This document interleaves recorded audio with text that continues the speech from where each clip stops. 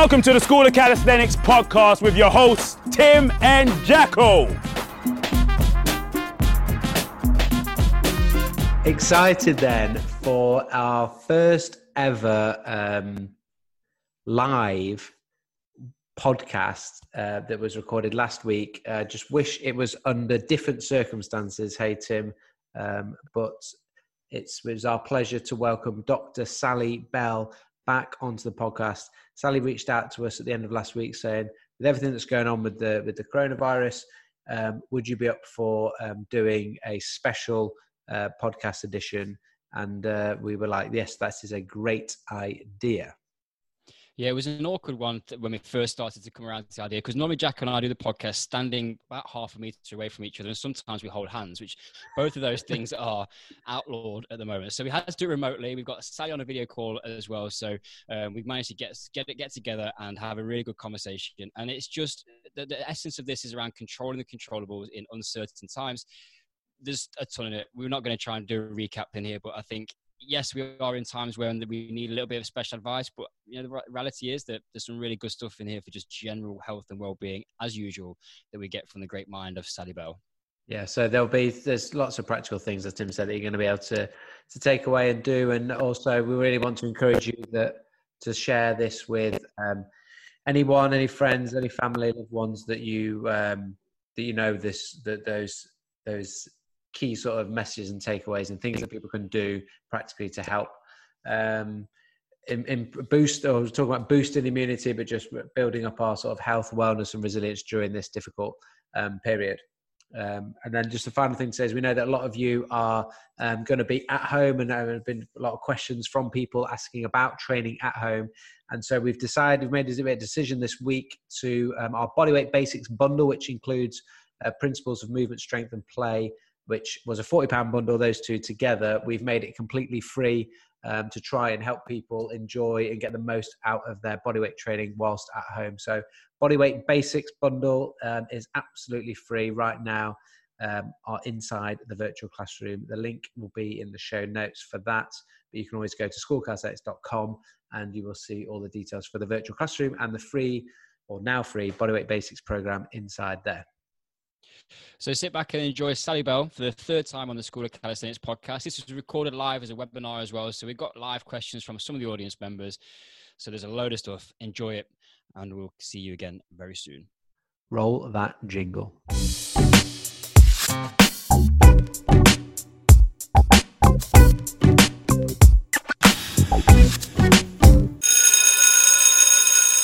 The first time we've done it's sort of a webinar, but it's effectively going to be the podcast. So there's a number of people that are in here with us live, and they're going to be able to ask some questions as we go through, which is going to be great to get that individual sort of interaction, as you say, with some friendly faces and names that you recognise from most often Instagram these days. But this is also, some people will be watching this on the replay, which will be hopefully on YouTube or on the podcast. And if you do feel that some of the information here is going to be helpful for friends, family and other loved ones, then please do share this so that we can get the vital information out to people that are going to need it most. So we appreciate your support in doing that. I think there was quite a number of people saying like, oh, thank you for putting this on.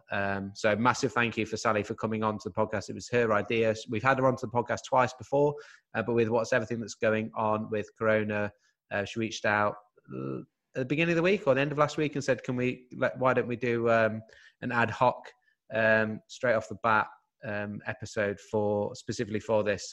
And so we've titled it Boosting Immunity, because we want to get into the phrase that Tim just mentioned before, controlling the controllables. So rather than going through our opinions on coronavirus and what's happening and what we think we should or shouldn't do, we want to get an expert's advice. So Dr. Sally Bell, functional medicine practitioner as well, your advice on the things that we can actually do to help protect ourselves and keep ourselves as healthy as possible and boost our immunity, essentially. Does that sound good? Yeah, sounds good. Great. It feels like a bit of an interesting one. I tried to put some content out on Instagram yesterday, Sally, and I almost didn't know where to start with talking about this. I feel like I've seen so much, heard so much. My mind is running over a number of different things. It's kind of been on a bit of a journey myself. Do you want to just kind of give us a short, kind of to the point, factual overview of where we are at? Like, what is the current sort of situation from your perspective, and then that might sort of form a bit of a springboard for it to dive into some more specific points about what we can do, as Jacko says, to control what we are enabled to control. Yeah, so we're dealing with a pandemic of the coronavirus, and it's actually called COVID-19. The reason for that is that we have a number of coronaviruses in the world that we have studied over the years. Some affect animals, some affect humans. There are 7 coronaviruses that affect humans, and some of them will give the common cold right through to more serious conditions like MERS. So this is a new virus that none of us have been exposed to, and currently there are no treatments and no vaccines. Therefore, the majority of the population around the world will be exposed to this, and the only thing that we have to fight it is our own immune system. There's a massive tactic to delay the transmission of this disease, because a small percentage are getting very sick. The figures around how many are getting sick vary, because in some countries they're not swabbing everyone. So if they're just swabbing those that are coming into hospital, their mortality rates can look very high. But if we look at the cruise liner that got isolated, they swabbed all of the clients that were on board, and they came up with a mortality rate of about 0.87%. Which, to put that into context, is what we see in a severe flu epidemic. So that means that actually 99.3% are going to be exposed to this virus and survive. I think we need to say that some people are going to have no symptoms at all, and their immunity will fight it off. Some people will have mild symptoms like a cough and a cold. And then there's those that are going to have to be hospitalized, and some of those that are hospitalized are going to have support with ventilation, because this virus particularly affects the lungs. And the reason that we are so passionately getting the message out there about trying to reduce transmission isn't to stop people getting it all together, it's to delay how many people are going to require that extra intensive care. Because we only have so many beds as a nation that can offer that. And if everybody gets it together, we are not going to be able to offer that support. And then people who could have had good care and survived it will die unnecessarily. But that's why it's this whole thing about flattening the curve. If we can delay how many people are getting it, that means those that do get sick are going to be able to get the care that they need. And they're going to be able to recover. However, my passion is that we have been banging on so much about transmission, and that's really important. And that's all about hand washing, that's respecting some of the things around social isolation and social distancing. But our immune response, so for those that don't understand what an immune response is, inside we have like an army of little fighters that fight off infection every second minute of our lives. Like, your body is constantly working out what is good, what is bad, and creating an immune response to keep you healthy. Now, our immunity varies from individual to individual. The reason that the elderly are getting this worse is that naturally, as we get older, our immunity becomes weaker. And those on certain health conditions also have a weaker immunity. That's why they might get sicker. But we can do a whole host of things to boost our immunity that are really scientifically based. And that's the message that I'd really like to concentrate on, because yes, we need to follow the guidelines around washing hands and social isolating when being asked to, but there's loads of things that we can do to increase our immunity so that when we do get exposed, we can get less sick. Great, thanks, That Sally. was a long introduction, but I No. that's the context. Yes, no, we need that context. Can before we delve into some of those like, sorry, real specifics of like what we can do to help boost our immunity, just tick off quickly and just then highlighting the importance of some of the basics that most people have probably heard about, but just to reiterate why they're important, and then for you, what are some of the most important things we need to do? In the chat box, my wife, who is logged in, has managed to send a private message, which I don't know how she's done that, but obviously she's more technologically advanced than I thought, saying, hand hygiene police here, you've just wiped your nose with your hand a few times already. So me about it. So I'm actually a little bit snotty and a little bit under the weather myself right now. Whether that is or isn't coronavirus, I don't know. But okay, I can cover that. How do we? Yeah. What's the hand washing, like 20 seconds and all that sort of stuff. Like, what's the basics, and then we'll build on top of that. Yeah. So Jack, I'll pop round in a few minutes with a jet wash and a bottle of bleach, and we'll soon sort that out. So in order to understand this virus lives in secretions, so things like spit and snot, and we spread it by spreading those secretions, those droplets. You could cough on somebody, sneeze on somebody, you could wipe your nose or scratch your face, and then you might have it on your hands, and then you'll touch somebody else who then touches their nose and mouth. And that's how it's transmitted. It also lives on surfaces for about 72 hours. So again, if you'd sneezed all over something and walked away, and then somebody comes along and they put their hands on those surfaces, they could then infect themselves. So that's how it's transmitted. So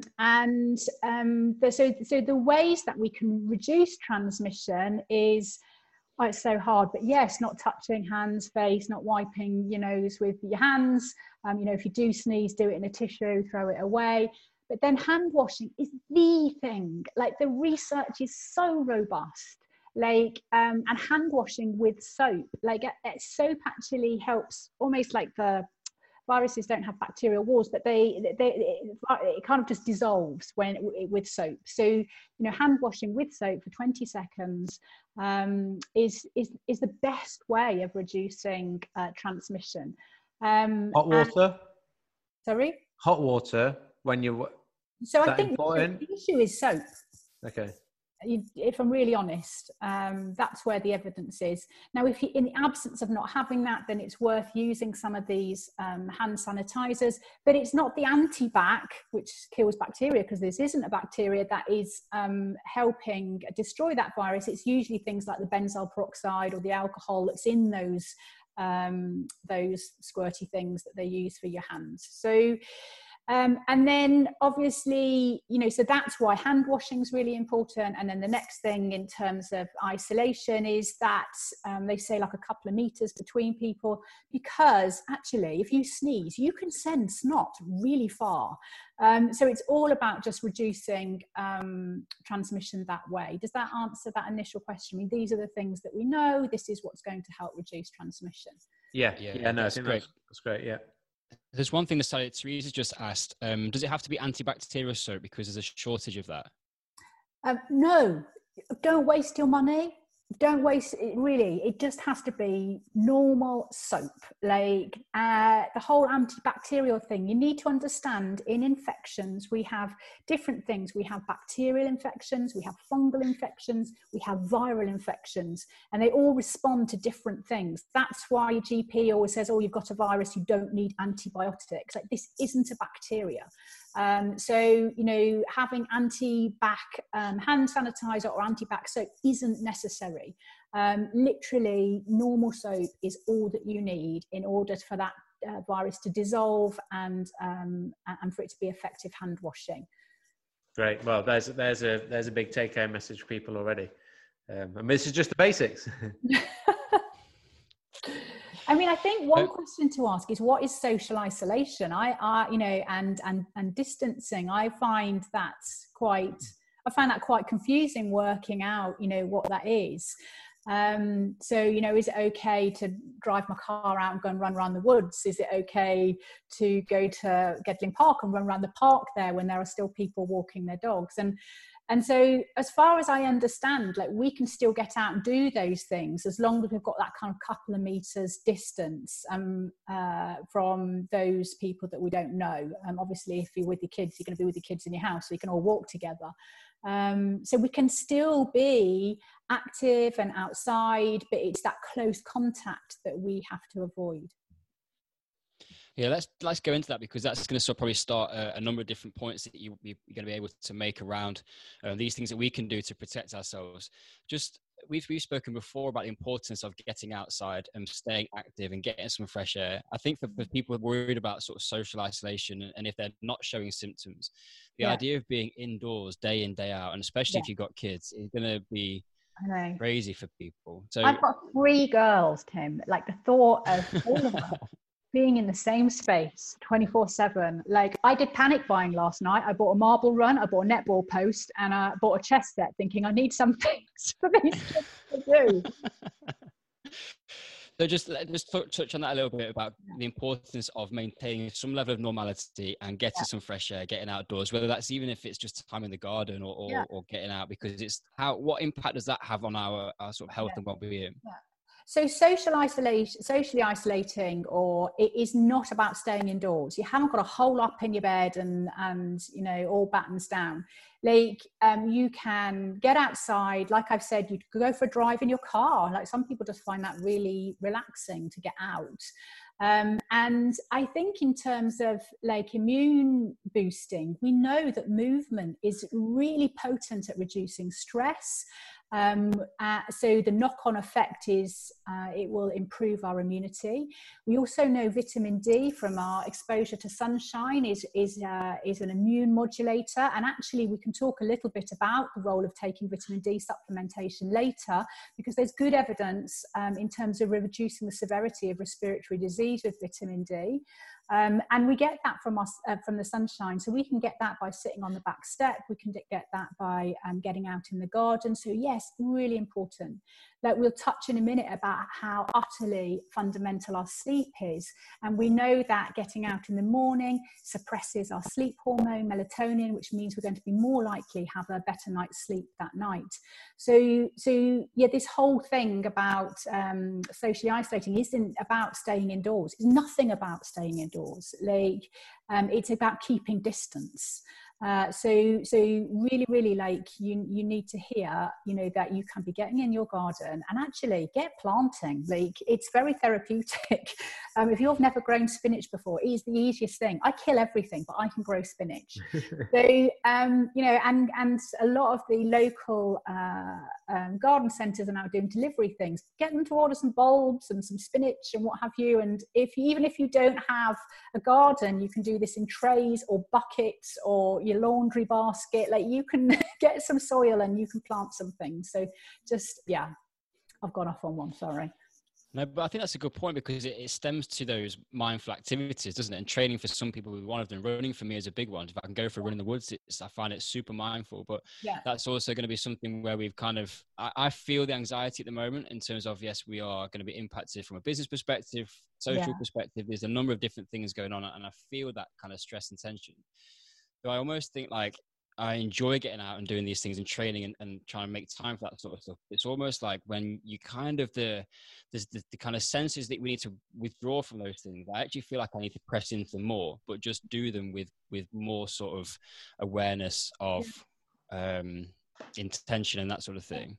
I mean, this is a phenomenal opportunity for us as a nation to reset and to put some things in our life that are really important, you know, being present, family, connecting, moving, opportunity to actually cook. Like, most of us are going to have to work from home, and we're going to have time to do some of these things. So, you know, prioritizing sleep, we're not going to be able to go out and go to the pub, and so there is an opportunity of really creating some incredibly healthy rhythms that can then go on to reverse a whole host of other diseases. I mean, I've talked before about how the foundations I talk about can actually reverse, you know, your diabetes and your beta D and your heart disease and cancer rates and what have you. Like, I do think we come out of this a lot healthier as a nation.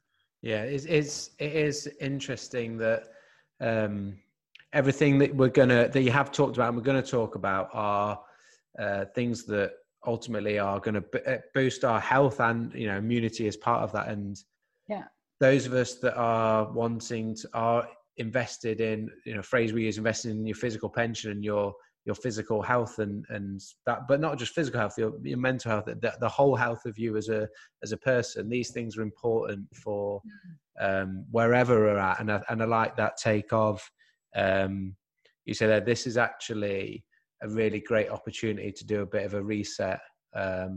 And despite it's a difficult time, and that we've sort of, you know, my sister's got breast cancer, and so she's massively at risk. She's got 4 kids, and trying to, you know, are they going to get it? And then trying to, and then even worried about whether she's still got 2 more treatments to go through, like whether that is still going to go ahead and all that sort of stuff. So there's it's nice to try and pick out something, to be able to pick out some things that are positive, to come out of something that a lot of the time is people are feeling the stress. You know, when you go to the supermarket, it just feels different because everything's just a bit crazy, and there's a lot of anxiety and worry about, you know, even before we got on the call, we were both talking about how businesses are being affected, and everyone's in that, whether you're an employee or whether you're actually a business owner. So trying to get some positives out of it, I think are really important. I wanted to ask one thing about getting out, because I think bringing that about saying getting outside really important, because when we hear about sort of isolating yourself, that you automatically think about just sort of staying inside. And I've been, I say I've not been well, so I've been trying to keep some distance, and predominantly have been inside. Got outside a few times, but not as much as I probably should have done, because I was probably thinking too much that I need to just stay in. And that's not necessarily good for our anxiety and our mental health and whatnot as well. But if you're because there'll be other people that are like me, there'll be plenty of people with a bit under, whether they've got a bit of a cold or something, or they're feeling a little bit under the weather, but not too bad. Like, what would your advice be for someone like that in terms of doing a bit of exercise outside or anything like that, in terms of trying to help them, but not if we're under the weather a bit? I mean, it's an interesting question about when you exercise when you're ill, full stop, isn't it? And it's one of the areas that I keep meaning to look at the research. But my understanding is, in the absence of a fever, then it's fine to exercise. I think sometimes, but I would probably have to do some more research around the exercise piece and illness before I could comment. Right. I mean, I can talk about some of the other things in terms of treatment. You know, if you think you have the coronavirus, do you want me to do that? Go for it. So, I mean, just the common things. I wouldn't take ibuprofen and paracetamol. Actually, let's talk about ibuprofen. The new government guidelines are saying do not take ibuprofen type drugs. So that's like your Nurofen, ibuprofen. They have a liquid form for kids that come under different names, because there's small studies that are showing that those that are using these type of drugs early in their illness are having poorer outcomes. So the new guidelines that have been issued is that we should be avoiding ibuprofen type drugs. But I would say avoid anything if you can. You know, if you can get through, a fever's not a bad thing. A fever's a way of your body getting rid of an infection. So I would use paracetamol if needed, but not necessarily. It's around rest. It's around getting your sleep. It's around really having a good diet when you're feeling poorly. So, you know, having soups that are full of vegetables. If you can make bone broth, then fantastic. That's great for gut health. And making sure that you've got lots of sort of different fruits and vegetables for their antioxidant effects. Personally, there's good evidence around using vitamin C as a supplement, and that's only in terms of when we're looking at the common cold and flu. So we don't know whether that translates to the coronavirus. There's not the research yet, but certainly you can then use anything between 500 milligrams to a gram of vitamin C every sort of 2 or 3 hours, or to something we call bowel tolerance, which means if you take too much, you end up with the runs. So, so every 2 or 3 hours? Yeah, when you are sick. When you're sick? Yeah. So if you are using it just as a daily supplement and you're not unwell, I recommend just a daily dose of about 1 gram. And then also, if you're unwell, you might want to consider a zinc supplement of 25 milligrams to 50 milligrams, but not doing that every 2 or 3 hours, just once only. And then obviously, if you're starting to struggle with your breathing or what have you, that's when you're contacting the medical service to ask for some advice. We touched on exercise there, and I guess I gave in the context of if we are feeling under the weather, but exercise in general in terms of for people that are still, so like Tim talking about liking to get outside and go for a run in the woods. Al in the chat box has asked about exercise. It was one of the ones that I wanted to ask you about in terms of intensity. What intensity, time and type, like is there, if we're trying to do it to make us healthy and boost our immunity, obviously exercise is a stress, and depending on how much we do and how long we do it for, and the intensity that we do it at is going to have a different effect. So is there any just guidelines for people on exercise when so if someone that's well but they're trying to do it for staying better? So I think there's that point where exercise causes oxidative stress and damage and is an additional stress to your body, which can impact our immune response. And I think it's very individual about when chronic exercise becomes kind of that, when that happens. And so you might have somebody that can sort of run 40 minutes and it's fine, but you might have somebody else and actually they're tipping over in that. The only really good kind of feedback things is using heart rate variability to see whether it's the right time to train.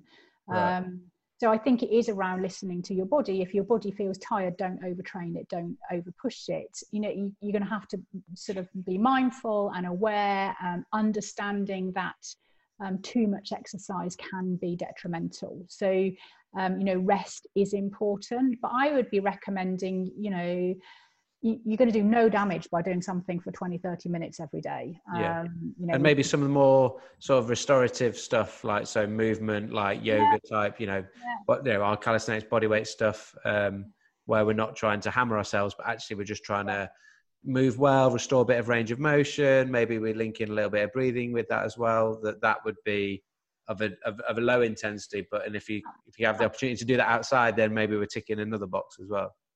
And I think also we need to understand exercise within that wider thing of movement. If we do our HIIT for 20-30 minutes and then we sit all day, it's of no benefit. Well, it is of some benefit, but in terms of those longevity studies and the impact on health, like that kind of sitting is the new smoking. Like we need to embed our exercise practices within being active. So again, just because we're socially isolating doesn't mean we're on the sofa, 24/7. And a lot of us are going to be having to work from home, including me, with the computer. So, actually having to be more mindful about, getting up and, walking around and getting in the garden and coming back to my computer and doing that regularly. Like we need to be active overall because we know that has a massive impact on our stress. And then within that we need to be exercising, and yes, absolutely mixing it up between our high intensity interval training, our mobility, our yoga, our that more mindful stuff. And if you don't have the facilities to measure heart rate variability, then it's about being mindful of whether you're tired and not pushing yourself but respecting your body. But definitely it's really, I don't have to convince your audience, like they are active, aren't they? So I think there's a question from Al following up about going for a more moderate heart rate like during exercise. So could that be that him having more rest in between sets? And I just want to sort of say potentially, but also don't see what you think about this, Sally, but in the current state that we're at, like maybe we maybe our training changes a little bit because one, we might not be at the gym, you might train at home and you haven't got therefore the same equipment, but also we might take just for a couple of weeks a slightly different approach where we don't hammer the intensity so much and we put some of those goals that we've got on the back burner just to go, right, the exercise I'm going to do is not to improve my human flag, it's going to be to just improve my like health and wellness so that I don't get ill during this period, so that when we come off the back of it, we can get back into normality. I haven't had a period where I've had to like completely detrain and deload because I've ended up making myself ill. Is that a fair point?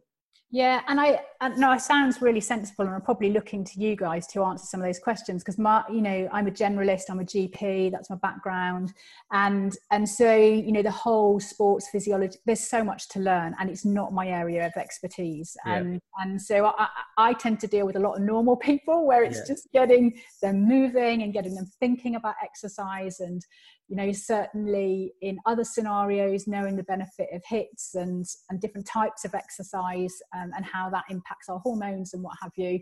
So, but I get to a point where actually I'm at the edge of my knowledge. What do you think, Tim? Yeah, I was going to say, I'll jump in and just give my thoughts on that one. And from experience of training athletes and what we do with those guys if they present to be sick, and then also from my own experience of training when I'm sick, the first point that I wanted to make is we've got to kind of move away from this place of feeling like I have to train, this addiction of if I don't train, I'm going to lose all those gains. And I've been in that place myself where it's a cycle of feel like I've got to train. So I've got a cold, I'm feeling sick and I'm run down, but I've got to go to the gym because that's more important. I'll be fine. I'll toughen up and get through it. And what I've learned from that is it doesn't help. Like, it doesn't really help me feel good because I probably had a bad session because I don't feel great. And then it's not going to help me to be the recovery. And to Sally's point around, it's cumulative stress, right? Like, so the body and the brain isn't going to go, well, this is emotional stress and anxiety about the current situation. This is physical stress. So I'm going to deal with these two things a little bit differently.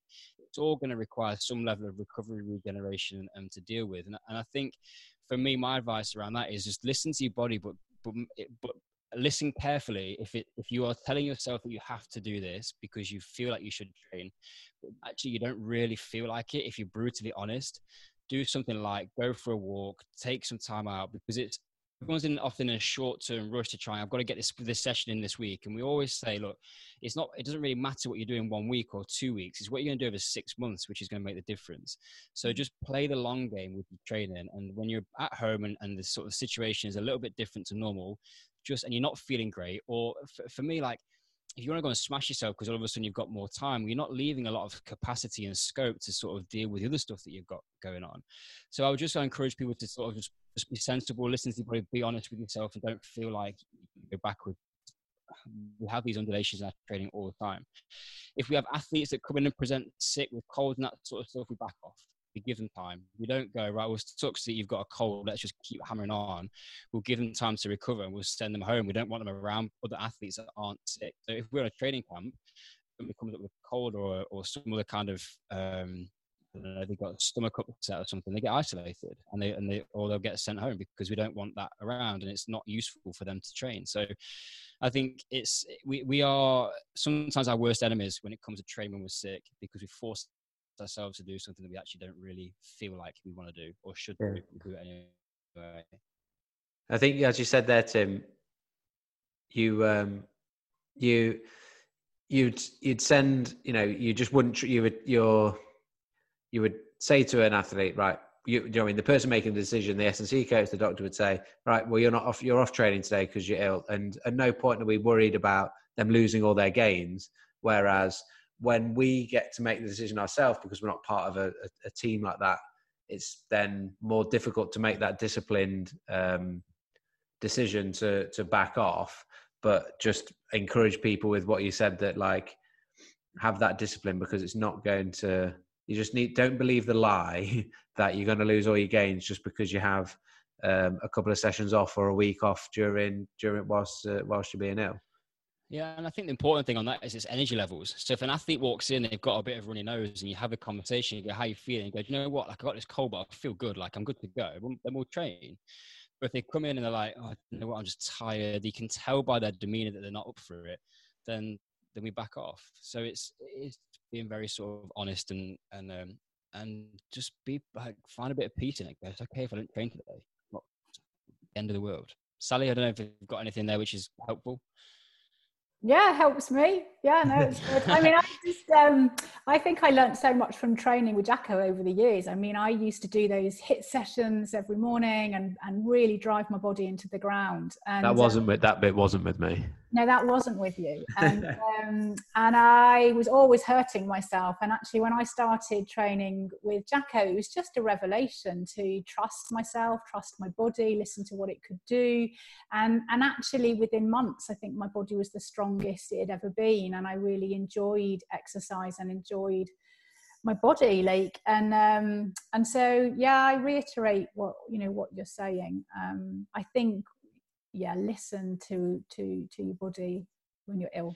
Yeah, and there's a couple of questions that have come in, Jacko. If we just maybe pick up on these quickly. Yeah, just last bit, just on exercise, Tim. That if we're in terms of like the research out there, if we're trying to do it to like improve our immunity, that moderate exercise, that sort of being able, if you're running, that you could actually potentially hold a bit of a conversation.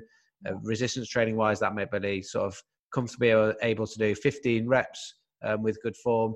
That's the sort of level where we're going to be at in terms of the adaptation we're looking for is to help us boost our immunity, and from that respect, rather than it being a strength session where I'm going to get stronger for this goal I'm going to do. And it might be that, I know for me personally, I'm going to take a little bit of that because I'm a little bit under the weather and I need to make sure that I'm trying to listen to my body in that way. And actually the exercise, I want to use exercise to make me more robust in terms of my immunity during this period rather than anything else. So a little shift in sort of goals or adaptation that we're after.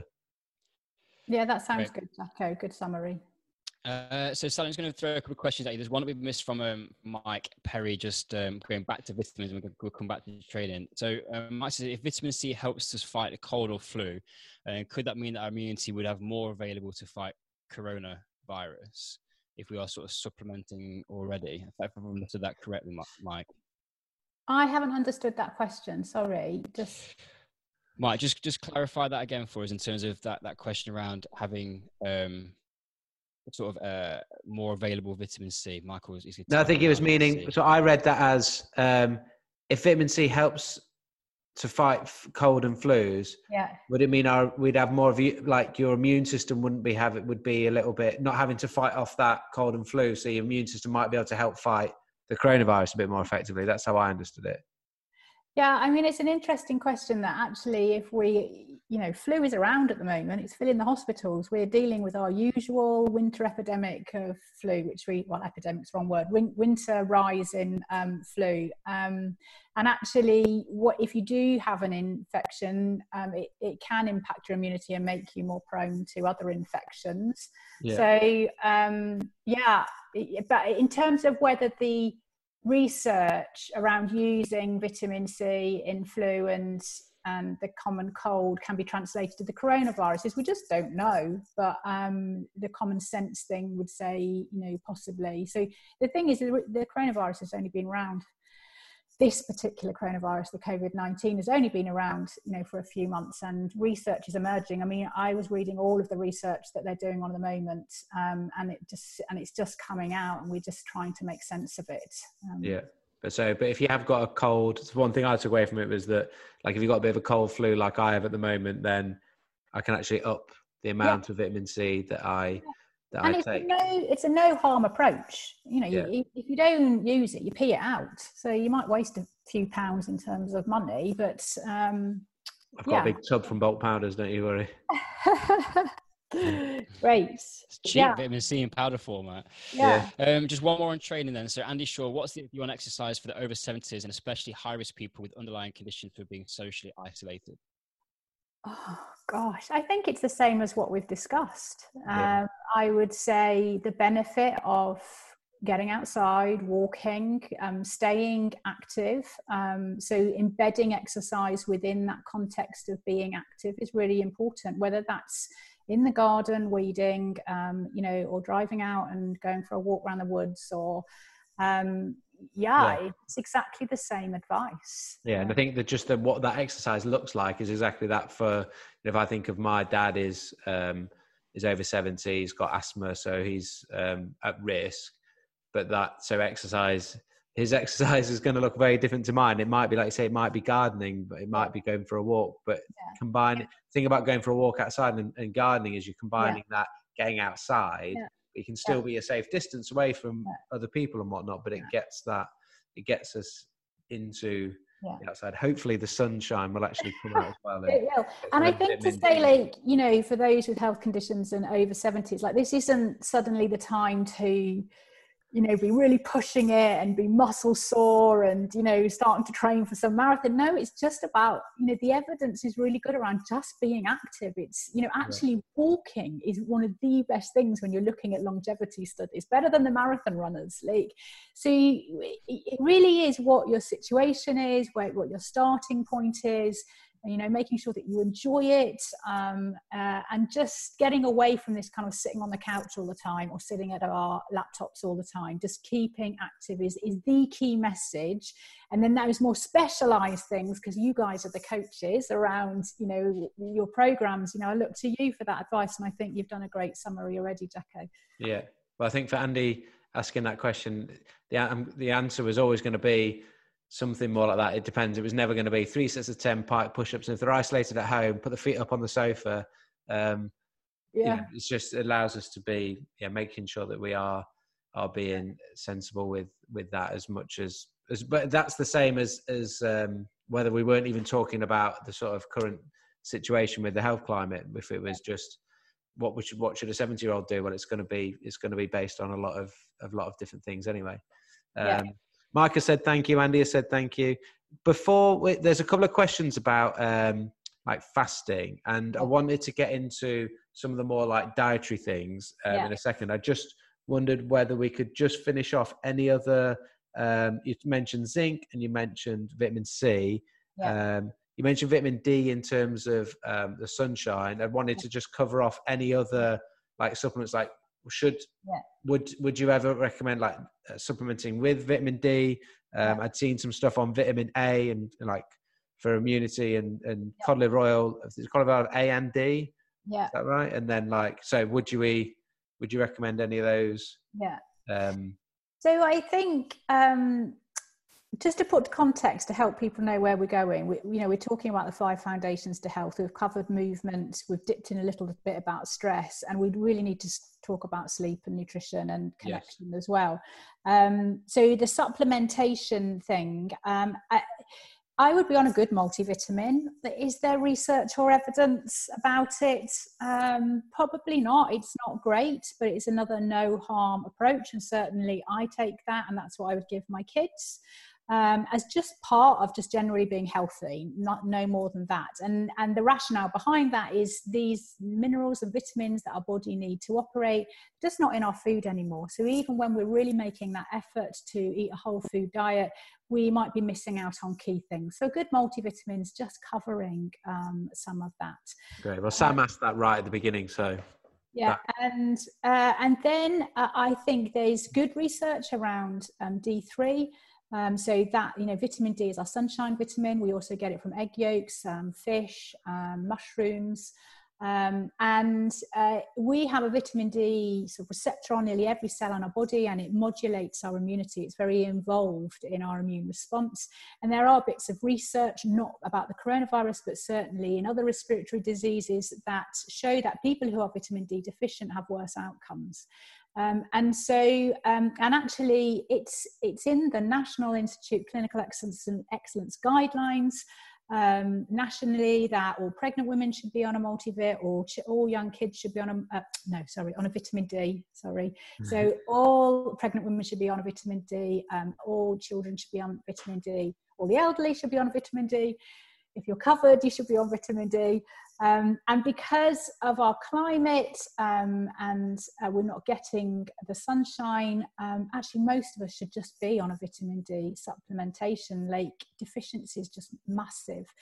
In terms of how much to take, the best way is to get testing, but you won't get into your GP at the moment to get that in order to work out how much you need.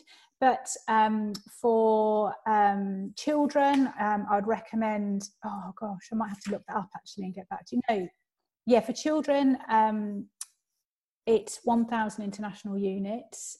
And for adults, it's about 2,000 international units as a maintenance supplement. So certainly I would encourage people just generally outside of this setting of the coronavirus, that they should be on a vitamin D supplement. And that's not weird or wacky, that's in our guidelines nationally. Yeah. What does international unit mean? Oh, it's a measure. So you can get it as I think 25 micrograms, which is that UG on the end, is equivalent to 1,000 international units. So it's just a measure of how they write on the packet how much is in it. Because most of the time they're done in like milligrams or whatever, will it not? Yeah. So vitamin D can come in either. So yeah. There's that. So anyway, so multivitamin, vitamin D, we've spoken about vitamin C. I don't use a vitamin C supplement on a general day-to-day basis because I have a very plant-based diet, but I've always, for years and years, if I've got the sniff of a cold, I've done what I've suggested, where I take between 500 milligrams and a gram every 2 or 3 hours until I start feeling very better. There is also evidence that a lot of us are zinc deficient. The ideal thing would be able to measure that. We don't have the right test on the NHS. So again, we're supposed to have between 25 and 50 milligrams of zinc a day. So it would be, and certainly zinc is very involved in our immune response. So you might want to have some zinc when you're ill. And then I've always supplemented with fish oils because that's also very, our omega-3s are very important in our immune response and in inflammation. And for those that are vegan, you can get that, you get these algae ones, don't you, that do omega-3 as well. So that kind of wrap that up. We can put that down, can't we? Is your omega-3 cover your cod liver oil? Just because like the ratio between 3, 6 and 9 quite. Yeah. So I don't think there's like a head-to-head study between cod liver oil and the different types of omega-3, and I don't think there's even the studies to know how much you should be taking. Right. But I do, I have oily fish in my diet, but my daughter's vegetarian, so I have her on a fish oil supplement or an omega-3 supplement. Is that a cod liver oil? The one that I use. Yeah. The cod liver oil is different from fish oil. So, and cod liver oil has A and D in. So, but yeah, it would be a good substitute. Yeah.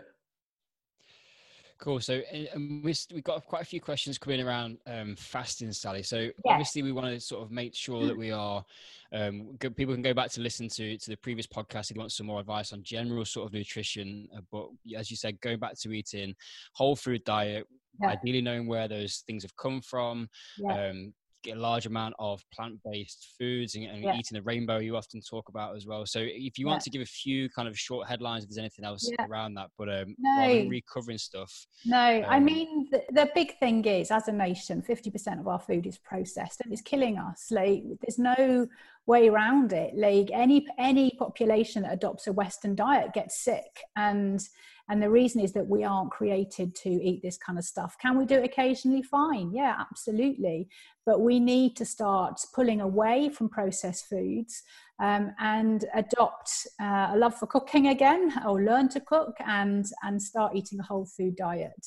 And what is processed food? It's anything that's been in a factory and it doesn't look like its original form. That's what I always say. So looking for sort of nutrient-dense whole food, eating the rainbow because it has all those different vitamins and phytonutrients and are really good for gut health. And I've talked before about how like 70% of our immunity is in our gut. So we need to be looking after those gut bacteria and looking after our gut. And we do that by kind of feeding it all these wonderful different prebiotic foods. We need good source of protein. So, about a gram per kilo a day. So if I'm 70 kilos, so I'll be looking at getting 70 grams of protein a day. If you're a vegetarian, except outside of quinoa, like, plant-based proteins are not complete, so you need to mix them up so that you can get the full array of amino acids that you need. I would not be eating vegan meat substitutes. They're produced in the factory. Fine if you're okay with eating processed food, but you need to see that it is processed food, and it's not a natural food, and it's not a great source of protein. So I'll be looking for protein in your lentils and peas and beans and oats and all of those things. And then fermented foods, great for gut bacteria as well. So your kimchis and your fermented vegetables and your kombuchas. And then there are some lovely studies on different foods that are very antiviral or antibacterial. So your garlics, your turmeric, your onions, your ginger, all the wonderful spices. Like there's a lot of stuff kind of in that kind of, either under the microscope or in animal studies that have shown that they have benefits, and some in smaller human studies that you can benefit your immunity. I wouldn't supplement with those things. I would eat them. And again, it's a no harm approach. Can I ask you a specific ginger question? Yes. I might not be able to answer it. And I think that Mrs. Jacko requested this one. Yeah. That, she was like, when you see to ask her, we're putting we both like it anyway, like raw ginger, like putting ginger into shakes or starting to have it in teas and whatnot as well. Is there any difference, or much better to have it compared to a powdered form that you can just buy in the supermarket compared to that? I don't know the answer to that question. Okay. I would have to go and look up the research. And your wife is very competent doing a PubMed search herself and answering that question. Well, I feel like when you chop it up fresh and you get that in your I suppose it's also got all those lovely, prebiotic fibers and fiber, and so you're benefiting things in another way. Yeah, I think the interesting thing is but we could go on to study about. Oh, sorry. Yeah, a quick one just to wrap that up, but then let's go to fasting. So just the point that you make, like just thinking about how I eat, am I getting those sorts of things in my diet? It goes back to that thing of love of cooking. And if you learn to cook, you're just doing all of that. Like you make foods with different spices and ginger and garlic, and you're eating Indian food, and it just kind of happens as a result of cooking, as opposed to actually going out of your way to go and consume these things. So I think that's like a really good takeaway. Whilst we know you're probably really enjoying the podcast, there's something else that we think you will also really enjoy. And that is the virtual classroom. If you're a beginner, we have got an 8-week free beginners program designed to help you start your calisthenics journey, where you're going to learn how to move better, get superhuman strong, and have a lot of fun along the way. If you're ready to take your training to the next level and learn some of the iconic calisthenics movements like a frog to handstand or a muscle up, then inside the virtual classroom you are going to find all the training programs and educational information that you need. But rather than keeping you from the podcast for any longer than necessary, head over to schoolofcalisthenics.com, where you're going to find a bodyweight training resource which is different to anything else available anywhere. Tim, I think they're ready to get back to the podcast. We touched on fasting. Well, we went into depth on fasting previously. Is fasting something which is appropriate during this time that we're in? Is it something that we should be thinking about? And if so, benefits or potential contraindications? Fasting is just incredible in any form. Don't care if you want to do a water only fast, an intermittent fast, time restricted eating. The benefits are really profound, especially on our immune system. And I think that's really well established in the science. I don't think anybody would refute that at all. I think the cautions around fasting are people with eating disorders, people who may have medical conditions that mean they're malnourished. So I would certainly be cautious in those settings, but outside of those settings, definitely I think fasting should be a part of our rhythm and routine in life. The way I do it, and I think it really is finding something that works for you. You don't want to be stressing your body out at the moment. We've got enough stress on board, but I find like I eat at about 11 o'clock in the morning. I'll have a cup of coffee first thing in the morning, black coffee, and then I'll eat up till about 8 o'clock, and then I won't eat outside of those hours. I'll only drink water and sort of black tea, black coffee. And so it's really finding that works for you, but you don't even have to be that extreme. I mean, the evidence is it kicks in even if you're kind of just doing 12 hours restricted eating. My husband's calling me. How ridiculous, and you can be lost you. But anyway, so it might be that you just eat between 8 and 8. You're still going to get some benefits to your immune system. And you might want to then play maybe on a Monday and Tuesday. I'll just extend that, and I'll go from 11 till 8 on those days. Or some people, find a rhythm where actually they just do a 24-hour thing where they only drink water. And that is of great benefit. There are no studies head to head that compare all of these things, but I think the science is there that all of these things can have great benefit to our immune system. Yeah, because one of the question from Ali saying about Dr. Rona Patrick saying that extending over 36 hours creating autophagy, which can help replacing white blood cells, but it was something done, might have only been done in rats or something, but just the idea of if we're trying to do something to help our immune system, is some level of fasting, if we're sort of currently fit and well, to help with that, is that therefore something that you're saying would be good for people, and find something that works for you? Absolutely. So finding some form of fasting that works for you is going to be great benefit. And you don't have to restrict that long, I think, for that whole, Yes, that's what I was thinking. I would have to go and do the research, bring it together, and be able to kind of present on that, I think. I had heard on a podcast from another doctor talking about, it was on one of Chris Cress's one, talking about 13 hours plus or something in and around there.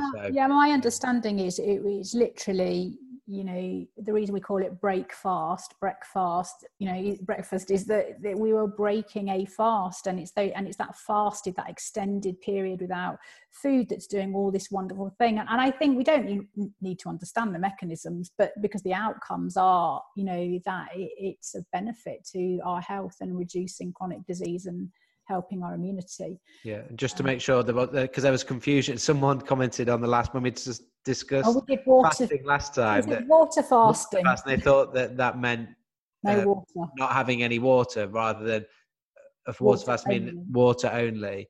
And were you saying find what works for you? There's there's different types. I guess fasting in a way just means like restricting something. You talked before about just having, it could be that you just have a much lower calorie day compared to just only on water, or it might be that we miss one certain meal, just some level of giving, or my understanding of it a case of like giving the gut a bit of a break, or a little bit of an easier ride in terms of it having to digest all the food we're trying to have. So just, I almost see it as like a change from what you normally do, and that might be only consuming water, or it might be that you're just going to simpler foods, or there's different ways that we can do this. There's different lengths of time people have to do it. And I think it's important, Jacko, it's not a change from what we normally do, because you might have habits where every day you might do something. You're going to get the benefit from that, just so it's not because you're tricking, you're not doing something in your body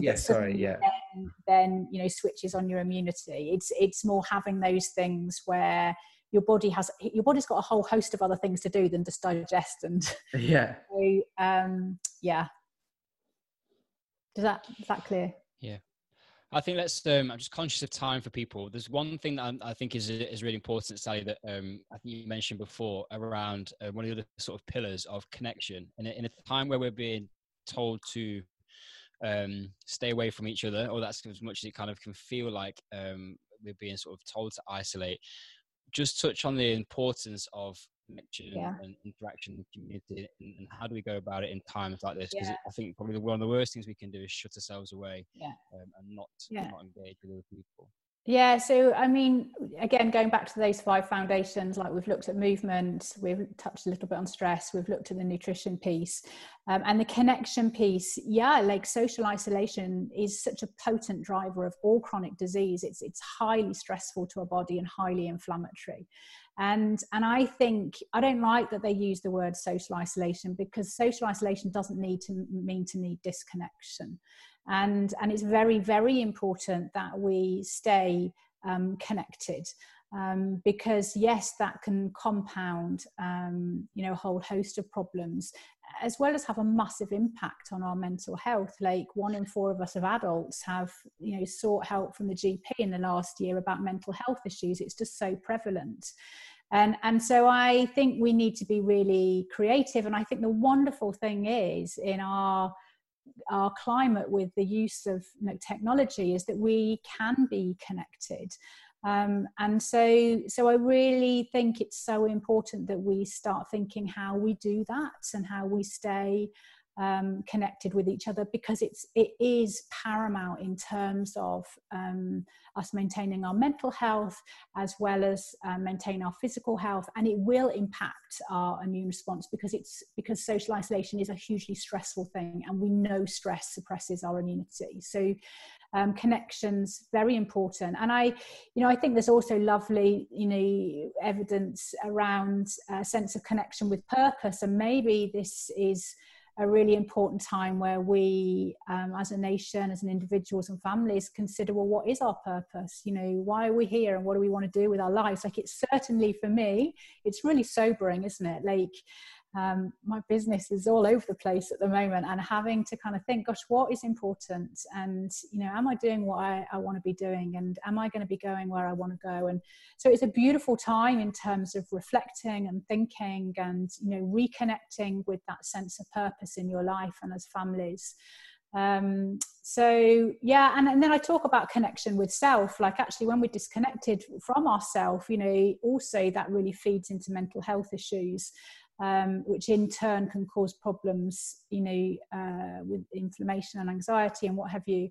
And the reason that we're so disconnected with ourselves is that we are just bombarded all the time with so much distraction: our phones, TVs, work, blah, blah, blah, blah. It just goes on and on. And again, what a beautiful opportunity for us to actually get more mindful and get more present and have less things in our life that we can actually start reconnecting with ourselves, reconnecting with others, reconnecting with our purpose. And that will be really potent in terms of healing and the impact on health. Yeah, I think that comes nice about round to what you said, the relatively early doors of going, like, this is a potential for us to do a bit of a reset. I really like that. And Owen Beardshaw had got asked a question about this, about the sort of mental health side of things, of being isolated and that affecting anxiety as a result. And he's mentioned sort of social media, and you talked about it there. Well, you talked about technology being able to, a good thing to be able to keep us connected, but at the same time, it actually stops us being mindful. I think now is a really good time to look at how we use the technology that we've got and go, how am I going to use this positively to help me with that connection, rather than it being like disconnecting me from myself and surroundings. And I know everybody will struggle with that to some degree, depending on what's going on in your life and what your current sort of like work-life balance is like and all that sort of stuff. But, we found through training calisthenics that connection with others is massive. Why the community side of things has been such a positive thing that's come out of what we've essentially, what sort of organically came out of the School of Calisthenics. And Tim would agree with the same. And I think it's one of the things now is going, like, when we are going to be potentially separated more than we would usually be, this is a great example. Normally me and Tim would do the podcast sat next to each other together, whereas we're on the call today.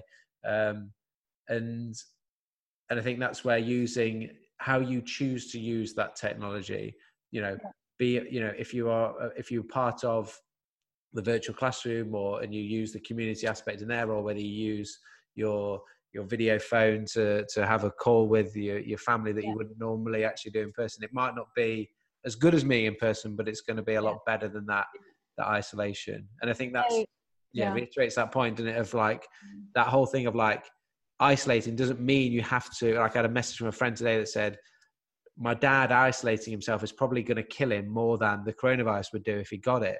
And trying to make sure that isolation isn't stopping us from going outside. It isn't stopping us from actually staying connected with people in the world. Yeah, I mean, we spent 30 minutes last night trying to get my mother to connect to Zoom, so we as a family could all talk. We had a view of her nostril for a long time on mute. But, you know, eventually we did get there, and it was a lovely time together to all feel that sense of connection. And I really feel for people with mental health. It's almost I worry the most. And certainly, like, I've just started a YouTube channel that I'm hoping to put something out each day. But the plan is in the coming weeks is to do some stuff around mental health. And so I've certainly suffered with my own mental health historically, and it can just be such a vulnerable time. Like, I think we hear this whisper that we're alone, and that can be the worst lie to buy into.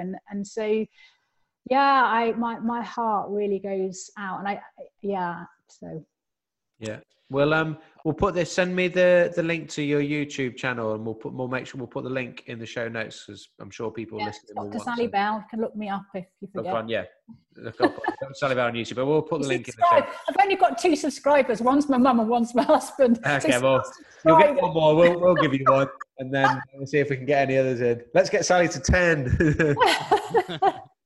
Everyone started with 0, Sally. Yeah. We all start somewhere. Brilliant. I'm just going to wrap this up, Sally. Just respect the time from yourself and everybody else. So just one question that's coming from Jed around a ketogenic diet. And what I'm going to do is just refer Jed to go back and search on iTunes on our podcast for the previous sessions that we've done with you, because you went into some detail on that there. So if you've got any more sort of questions, or you want to understand a bit more about sort of Sally's philosophy and the way that some of the other detailed information, go back and listen to those podcasts. There's 2 of them. We went into a ton of detail around that. So if this day has been a sort of like a bit of a summary of everything, and you can get some more information, you can go back and listen to those. Before we wrap just up, to wrap up from my side, you go. We have to talk about sleep, because it is the fundamental thing that we can do to boost our immunity. If you have less than 6 hours sleep for one night, you significantly reduce your natural killer cells, which are your kind of surveillance around killing things that you first get exposed to.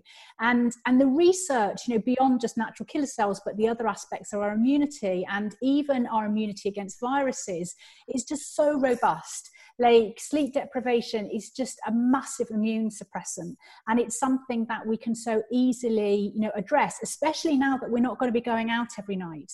And so I really want to say, like, one of the biggest things that you can do before you worry about your movement and all your other pieces is get sleep habits in place. And if people struggle with sleep, on my website there's a resource section, and I've got some sleep hygiene stuff there, and I've blogged about sleep before, and I will be talking about sleep in more detail on my YouTube channel. But I really want to say that people in this time, prioritize your sleep. You know, aim for sort of 7.5 to 9 hours asleep, not in bed. Make sure your sleep is restorative, and follow my sleep hygiene rules if sleep is an issue. But for some people, they just need to prioritize it. And it's just the most fundamental thing that we can put in place to protect us. I went to bed at 8:30 last night. Woo! Just throw that out there. Yeah. I do that most nights. And that's not because I used to go out every night, and now I don't go. I didn't used to go out, but that's why I know that I'm a bit run down, because I literally was more than happy to go to bed. I was out like a light. These things are challenging, right? I think this is one thing I listened to on the radio the other day on 5 Live. They were talking about waking up to a new normal.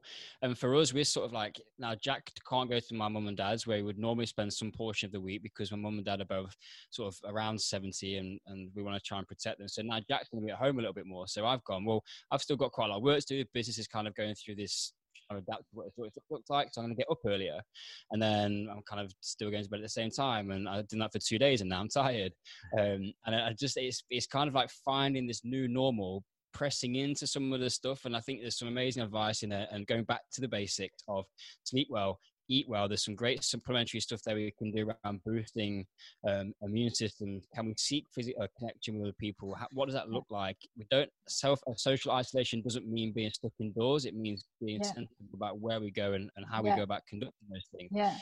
I think hopefully the takeaway from this is, like, press into basics work out what normal is going to look like for the kind of foreseeable future. But also we should probably just kind of like take some weight off our shoulders. I kind of feel heavy with all this stuff at the moment. And I think it's taking some time out, not to just kind of get caught in the kind of humdrum and flow of where we're being kind of, the world is closing in, and just take some time to step back, breathe, and go, you know what, these are things I can control. These are the basics, and these are the way that I'm going to be able to go about these things based on the current environment. And I kind of feel like we just need to take things a day at a time at the moment, and just because it's changing quickly, advice can change quickly, but these things that we've talked about today are consistent, and we can continue to do those for as long as, actually, probably, as you said, a reset probably should be more like forever habits anyway. Yeah, that sounds good. Yeah, and hopefully. And manage your stress. We didn't talk about that either. Another time. She's angling for a session 4, Jacko. She's done 3 now. She keeps this stuff back right to the end. She goes, I've got this as well. She wants a 4th episode. I think some of those SOC doctor. We just need to give you a job title. Yeah, no, exactly. You are now the official SOC doctor. We can definitely do that. But like some of those things that we've discussed, and putting just some of those things into practice is going to help people with managing help people managing their stress. Some of those things are de-stressors. Quickly on, Andy Shaw just asked about napping, and Tim mentioned then about low sleep. There's a podcast we did with Nick Littlehales. He's a sleep expert, so do check that one out. But essentially, like, get it if you can get more sleep in, as you said, that's going to be beneficial. And so whether it's through having a nap, that's also cool. I've actually done a lot of experimenting and research on naps personally. And my case of n equals 1, nap away. More the better. Right, Sally? Naps are good. I don't get the opportunity to nap. But if you could, you would. You want to try it sometime. It's amazing, especially on a Sunday afternoon. On the napping thing, I think if napping doesn't interfere with your sleep at night, it's fine. Yeah. So yeah. I just wanted to say, just for my final sort of thoughts on this, Sally, like, massively thank you for coming on and actually reaching out to us to go, let's do this, because it was a great idea. And I think, like, to reiterate what Tim said, feeling a bit heavy, like I have been feeling stressed and anxious about it. Like, we were away at the weekend, and yeah, the climate just like changed. And then going into a supermarket and seeing stuff. I mean, someone mentioned on the chat about toilet rolls and that sort of stuff. And sometimes there's been, as ever, during these times when something like this happens or something difficult goes on, we end up seeing like both sides of humanity. People snatching things off each other in a supermarket on one side and being all about me, and then hearing stories of other people where they're sending letters through neighbours' doors saying, if you need any help, like, I'm John at 36 and, I can get you this, that, the other. And so from everything you've said, I feel, and I hope everyone else that's been listening too, I feel so much more positive about it, and feel like you've given us some real practical things that we can do to feel like we're in control. I always find situations where there's uncertainty. I don't know what's going to happen. Like when I had my head injury with rugby, I didn't know what was going to happen with that. I didn't know when I was going to get better. And that uncertainty was always one of the most difficult things I think we struggle with. And at the moment, there's that anxiety. I think a lot of it is linked to that uncertainty. And you giving us those things that we can do, what Tim mentioned right at the beginning, control the controllables, the things that we can control. Let's make sure that we're doing those to the best of our ability, and within doing that, helping others to do the same. Because I'm conscious that at times we sort of laugh and joke about little things that we're talking about, and everyone's in different situations, and for some people they're not as worried about this because they're fitting well and they're not in that situation, or not in one of those categories of being more vulnerable. And for other people, it's potentially life and death. And so I just hope that people have got some stuff that they can either help for themselves or pass on to help with others, and that you feel a little bit less stressed and anxious as I do. So I guess a thank you from me and Tim, as well as everyone listening as well. Yeah, no, that's great. And you can find me on drsallybell.com and Dr. Sally Bell at Instagram and Facebook and what have you. So I'm just hoping to put some of this sensible stuff out and drip feed the nation some great things that they can do for their health. So join the movement. Great. I've just someone just sent me a private message in the chat box. Mike Perry, you can see my clock in the background. It says your clock's wrong. That clock is strategically 20 minutes fast, or about 90 minutes fast, which is in the hope of trying to get Mrs. Jacko to something on time at some point in her life. I was going to say, let's not go into why that clock is that fast, because you and I both know if she's listening. Great. All right, guys, you guys have been awesome. Thanks so much for joining us. And again, follow up if you want to share this. It's going to go out next week, Jacko, is that right, as a podcast? Yeah, this is going to be out, if you're listening, it's going to be out on Wednesday next week. So it's going to be next week's podcast. Some of you are listening, it is next week now that you listen to it, etc. But when it is out, if you want to re-listen to it, obviously do that. But please, if you feel like the information in there, and I certainly do, is beneficial, that Sally has said, share that with as many people as you like to. And then also just to remind you, one thing that we've done to try to know a lot of people are at home and being able to do some exercise at home. We have made our Bodyweight Basics bundle, which includes principles of strength, movement and play, which was a £40 bundle. We've made it absolutely free. So to try and help people in terms of getting into some training with their body weight at home. So that is that's something we've done to try and help you enjoy your training at home. I'm going to do that, Jacko. Fab. Get on the Bodyweight Basics. It's free now. Get on it. I've been sat here for an hour and 50 minutes wondering why you've not got a set of rings hanging from that beam behind you. Oh, no. I've got my watt bike. You got a watt bike? You bin that off. You need some rings. You could buy about 1,000 sets of rings for that one watt bike. I could take you out the back and I've got a set of rings and a pull-up bar. Yeah. Oh, outside, you see. Yeah, well done. That is better. And it's outside and unused for some months. So when it gets a bit Look warm. At that rings, watt bike and a log burner. That's like heaven for me. We're coming around. You're going to come around your house to do Bodyweight Basics. Don't worry about that. Good. All right, let's sign off, Sally. This is time number 3. So we're going to do the official ending. So you know what you've got to do. Yeah. And we're going to thank everyone for joining us live on the first. It's actually probably the first live podcast we've done. And hopefully it's going to be the first. Until next time. Class dismissed. So thank you so much again for listening. We don't take it lightly that you give up probably an hour of your time to listen to these podcasts, so we really do appreciate that. We hope you got a lot of value out of it, guys, and if you did, we would love you to do a couple of things for us. One of them is tell other people and share it if you thought that we were adding some value, and also if you want to pop over to iTunes or wherever you're listening to this and give us a 5-star review. We like 5 stars. 4 stars not as good. Keep it 5 are the best. 5 of your best stars, please. And if you would like to find out more about the School of Calisthenics and see the best of everything that we have got, head over to our virtual classroom. You can access it from the website at schoolofcalisthenics.com, and that is where we have got literally, possibly, the best calisthenics resource available anywhere in the world. It's definitely the best one we've done.